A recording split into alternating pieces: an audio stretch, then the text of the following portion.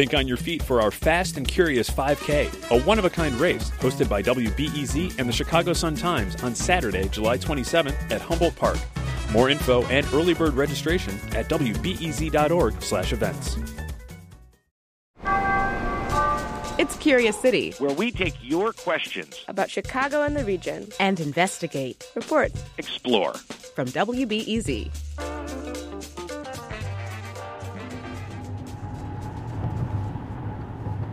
It's a sunny Thursday afternoon, and I'm in the car with question asker Alyssa Gitlow. She's on her normal afternoon commute home from Hyde Park to the north side, and traffic is backed up as far as the eye can see. Alyssa, when do you think we're going to get any relief from this northbound traffic on Lakeshore Drive? I anticipated that it would start at McCormick Place, and it did, and it will stop at Chicago Avenue.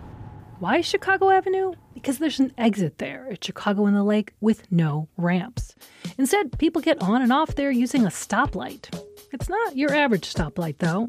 The Chicago Avenue lights turned off during the morning rush hours, letting the area operate like a regular highway. But then it's turned on the rest of the day, including the afternoon rush. And that slows afternoon traffic to a crawl, delaying hundreds of thousands of commuters a week. For Alyssa, it means her morning commute is a breeze, while the commute home can be an hour-plus nightmare. So she wants to know, why is the stoplight turned off in the morning at Lakeshore Drive in Chicago, but is turned on in the afternoon, backing up traffic for miles? We asked Jeffrey Shriver at the Chicago Department of Transportation. He says in the afternoon, the entrance is crucial to folks who work in big institutions around it. Think a university and 2 hospitals. People need to get from Chicago Avenue to the northbound lanes, and so we have to balance those demands, the demands of the people who are coming from further south, and then have to stop to let that traffic go. But Alyssa asks why workers can't just scoot over a few blocks to Oakland, Michigan or Grand. Shriver says there's already quite a bit of traffic on North Michigan avenues, and to force them all to go back down to Grand would create a lot of traffic down at Grand. There's not enough capacity. Still, the city strains that capacity in the morning rush, but not the afternoon. And Alyssa has a hunch about why. Yes, the exit serves powerful institutions like the university and hospitals, although we should note ambulances use a totally different exit. But it also serves the city's highest rent neighborhoods. It really does feel like they are accommodating the needs of the few at the expense of the needs of the many, of all of us who are sitting in this traffic day after day after day.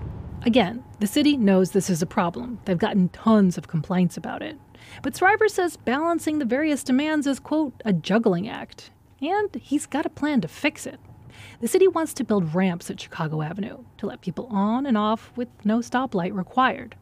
But here's the kicker. Shriver says it's part of a North Lakeshore Drive renovation that won't be done till, wait for it, 2040. 2040? Who even knows what we'll be driving in 2040? We could be flying around by then. And they don't have to put any plans into place. They could just turn it off for the evening rush. So if you could talk to Rahm Emanuel about this issue, what would you say? Clean for the radio, right? I would just want an explanation for why it's okay in the morning and it's not okay in the afternoon. And if it can alleviate the frustrations and anxieties, why not at least pilot it? See what the difference is. So, maybe a pilot, Mr. Mayor? We'll leave it in your court. This story was reported by me, Monica Eng. Curious City is supported by the Conant Family Foundation. There's a road I'd like to tell you about. Lives in my hometown. Lakeshore Drive, the road is called, and it'll take you up a...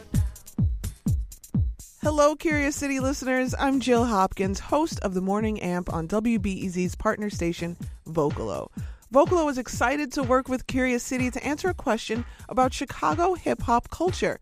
Have you ever wondered how today's hip-hop scene came to be? Who are our hip-hop pioneers? What role has Chicago played in the national history of hip-hop culture? From graffiti to breakdancing, DJing to MCing, what questions do you have about Chicago's hip-hop culture? You can ask your question at vocalo.org/Curious City. People, it's time to have fun and believe I won't leave until the job is done. The job will make your hands clap, your feet out. With this rap, I'm guaranteed to make your fingers snap to the rhythm of hip house music. I'm in control and no, I never lose it to any other brother who tries to rhyme like me. The beat I say A-M-I-S-C.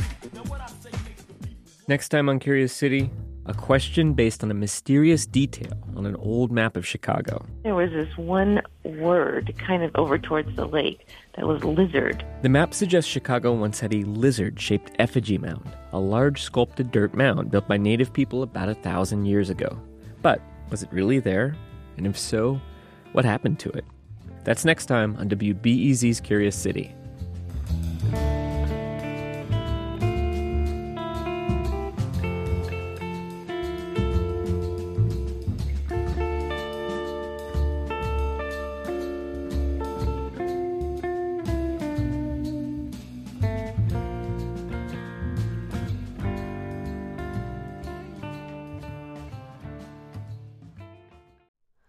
Hi, it's Terry Gross, the host of Fresh Air.